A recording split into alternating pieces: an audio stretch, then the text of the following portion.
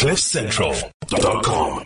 I mean, George has been on hold for like 3 hours, but here he is. George Meany. Sorry, George. We kept you waiting, George. How's it going, man? Yeah, good. And you? How's the 3 hour discussion I've been waiting and listening to? It's good. It's good shit, though, right? I mean, this hasn't been boring. I mean, I found myself really involved in all of this conversation today. Yeah, I've been sitting here listening. Before I even entered the studio, I was listening before that, and it's very interesting set of topics. So, George, what do you think, first of all, of the fact that the taxi people aren't going to follow Arto? Well, I saw you picked up on that, Gareth, because it was one of the things that I was gonna bring up this morning, and that is they say they won't follow the rules. Now, you were talking about taxis and whether people like them or dislike them. Yeah. Many years ago, I used to dislike taxis on the road because of their rule breaking and their cutting in front of you. But think about taxis in the following way. There are 16, sometimes 32 people inside that taxi. If every person had a car inside that taxi, you would be gridlocked anyway. Yeah. So the sheer scale of the number of people that they carry around means give them a break, let them into traffic, because you would have 6 cars in front of you if it wasn't for that taxi. You know how people, how people who run their own businesses, they always say, "Oh, I should have more votes because I employ X number of people." By the same logic, if a taxi has 16 people in it, they are doing more for the economy than you are in your car with one, right? True. And the environment. And so actually, you make a very valid point. Yeah. So I think give them a break. It's not the taxi drivers that are in control of that industry. No, it's the taxi bosses that are in control of that industry. Right. So give the taxi driver a break. He's actually, they actually earn very little for what they do. Are there taxis who operate independently without being affiliated or having a boss? I'm sure there are, Leanne, but I think they're few and far between because you have to belong to, their associations. Yeah, there are. Those people are called, sorry. Yeah. Hang on. There are those people. They're called Uber drivers. Oh, yes, that's true. Yeah, that's them. The first story I have is just down your alley, Gareth. Nothing to do with taxis, but maybe to do with air taxis. Suit you down your alley, sir. Oh, sorry. Shoot you down your alley. A Slovakian company by the name of Klein Vision has done its first inner city flight in a eVTOL, which is a flying car. It's not vertical and it's not a vertical takeoff. It needs a runway, but it is called the Air Car, built by the Slovakian company. Yes, I love air cars. Tell me more. Sure. And it flew from a place called Nitra and landed 35 minutes later in a place in Slovakia called Bratislava. No, yeah, that's the capital city. Yes. Very nice place, yeah. All right. Never been there, Mbolelo, so... Mbolelo's been everywhere, so he'll... my ex-girlfriend is Slovakian. No, my ex-girlfriend is Slovakian. I've been to Bratislava, great place. And all right. Everyone there, George, is as good looking as you are. Oh, thanks. Are there long enough streets to do these landings on in these cars? I don't. You know what? I'll be honest. My girlfriend was better looking than me. I was looking at her the whole time. I didn't really look at the. Yeah, she was too good for me at the time. Okay. No, so it still needs a runway, Leanne. Right. They've had a series of prototypes. He's been working on this thing for 30 years, Gareth. 30 years. You know what? This is where I'm blown away by human ingenuity. The guy's been at it for 30 years and he gets to test it and it gets like 2 minutes on our show and people go, oh, that's nice. That's a great thing. You know, this is not some idiot tinkering to figure out a new video game which millions of people will play. He's genuinely advancing human civilization. Good for him. Good for him, exactly. So he's got about 40 air hours, and he's landed and taken off and landed 142 times with this air car. And, George, at the moment, it does. I just want to be a billionaire not so that I can have a huge bank balance. It's so that I can just give this guy like a couple of $100 million to advance it even further and to get a bunch of other people on his team. And then I can buy the first car that they make and I'll fly that thing around. I don't care if it's dangerous. Bring it on. Yeah, exactly. Well, this has a ballistic parachute, Gareth. So, if you're more than 300 feet off the ground, you can pull the ballistic chute and you can go floating down on a parachute. So there's a fail-safe backup. Magic stuff. So I didn't know this, but the Italian airport, Bologna, I don't even know how to say that. Bologna. There we go. Oh, like spaghetti bolognese. Oh, that's because it comes from there. Or lasagna. Yes. But there we go. They use what's called a chase car or a follow-me car on their runways. And that is to guide the aeroplanes from the end of the runway to its parking spot. Well, can't they see? I'm assuming that it's a show and it's something that they do for the spectacle. And the reason I say that is because they have just bought a brand new Lamborghini Huracan to escort the aeroplanes off the runway. Nice. Nice. Isn't Italy? Shame that poor Lamborghini's like, please, can I just live my best life and go fast? But they do. George, don't they also have a police, like a certain division of the police, the traffic police force that have these Ferraris and Lamborghinis and these supercars, right? Oh. Yes, very much like Dubai. So I've never been to Italy, but from the pictures and the stuff I've seen on the internet, it doesn't look like those streets are made for sports cars. It's not like they have an autobahn. Maybe they got some highways around the edges, but old and decrepit, George. You're not missing anything. Italy is old and breaking down, and they don't pay taxes. It's old and breaking down. Cobblestone roads, and So maybe the runway is the best place for that Lamborghini. Maybe it does maybe it has an hour's playtime like a dog. Every day it can just go up and down the runways. George, every Friday when we talk to you, you're either in an airplane hangar or you're inside a car or you're driving down the highway, or there's always something going on. So Treasure, who's one of our listeners, wants to know, where are you this morning?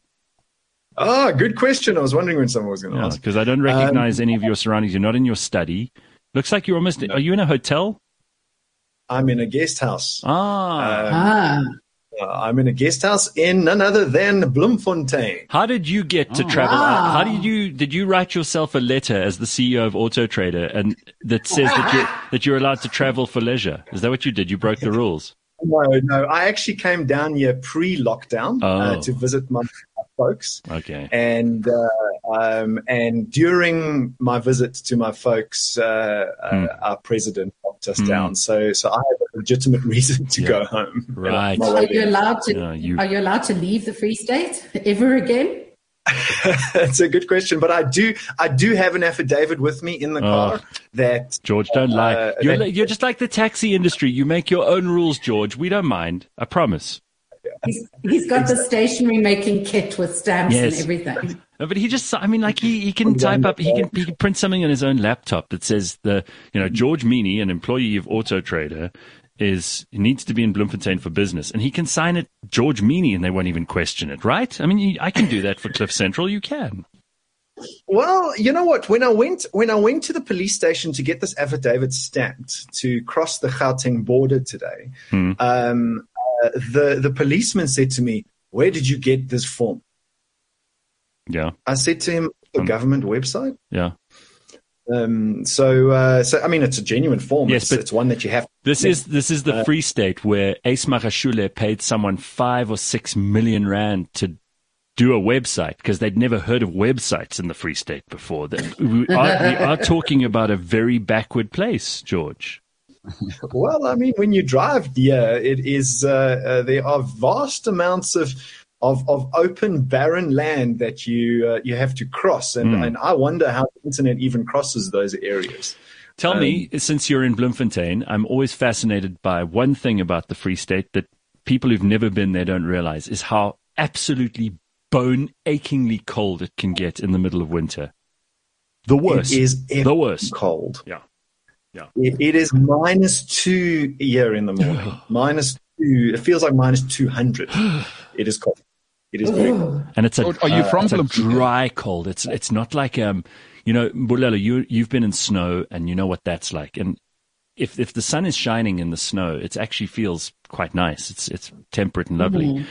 But in Bloemfontein, early in the morning, when there is no moisture in the air at all, and it climbs into you, man. You can feel it in your teeth. From your In bone. your bones. Yeah, let me tell you a traumatic story. Is if you played rugby at a boys' school, and there's a really famous trip that we all do on the train to go and play Grey Bloem. That is the most excruciating thing. And you get there, and there's little 7-year-olds, as you are freezing in about 10 layers. They are kaalvoet, and they are just flattening every other school. Met 'n kort broek. Kort broek and no shoes. And hulle is kaalvoet. Well, it's because they grew up, yeah. That's, George, that's why. did you grow up in Bloem? No, I didn't. I actually grew up for half my life in Cape Town.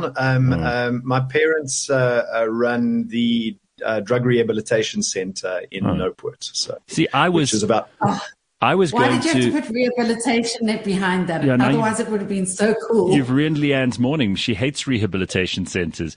But George, I was going to give you a compliment. I was going to say that's why you're so tough if you'd grown up in Bloemfontein, but you took it away from me. All right, what else do you have for us? What else do you have for us this morning? Well, I've got one more story, but before I go there, I drove down here with my electric car.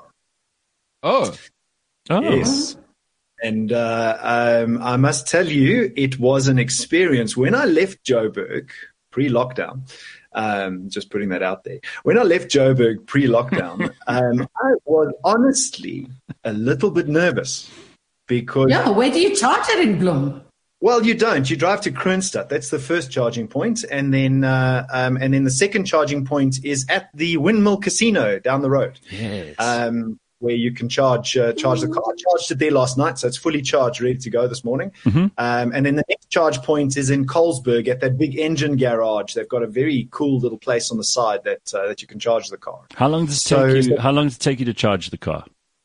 Well, this is the thing that I found. I found out two things on my trip. The first thing I found out was that the 30 kilowatt charger in Kroonstad, I had to sit there for an hour and 45 minutes. Which was at least at the windmill you can play the slot machines while you're waiting. That's it. Not on the lockdown, but yeah.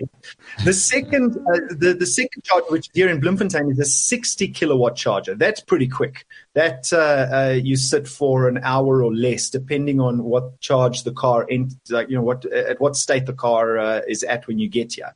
But that's not the important part. The important part is I thought I knew a lot about electric cars. I found out that there's an inverse relationship between an electric car and an internal combustion engine in the following way. With an internal combustion engine, highway driving, it is more fuel efficient. With an electric car, highway driving is less energy efficient. Really? Wow. Okay. Yes.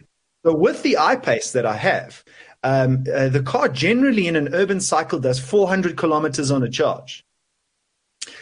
With highway driving doing 120 k's an hour, I got 300 kilometers on a charge. Interesting. You see, you only know these things if you experience it. That is because the car has to use more energy to push through the air. When you're driving slowly, you use less energy because you don't have to push the wind resistance. Exactly. Okay. But it that's didn't stop 25% difference, George. I mean, that's a massive factor. Yeah, it's a big deal. Yeah. So that's quite an important consideration because you think your car can do 400 k's, but when you're doing 120 k's an hour, you can lose 20 to 25%. And then if you get a strong headwind, that 25% is going to go up. Sure. All right. Well, you see, this is the first bit of not extremely enthusiastic positive news you've given us about electric cars. And I'm glad, because people were saying, oh, George is such an electric car fan. He's just a fanboy. He doesn't give us, any of this. So this is some honesty. All those people who had a problem with George talking about electric cars, like the taxi industry said, he's just told you the truth about, consumption on the highways. There we go. That's why we have you on, George. Very, very lastly, Gareth, the No South African zero drinking and driving regulation is only now set to come into effect in 2022. That's because that's when we will be able to buy alcohol again. Yes, correct. But there have been some delays, and the Department of Transport thought they could get this bill through Parliament quickly and it be in place by 1 July, but it's not looking like it's happening. And they're battling to get the bill through. And there's quite a few organizations and associations pushing against this law or this bill. So it looks like it's only going to come into effect mid-next year. I can't believe we're already at 4 minutes past 8. It feels like we just started the show. So it's obviously been a busy morning. I hope that we, managed to get everything in. We've still got loads of stuff that we wanted to talk about. We'll have to save for Monday.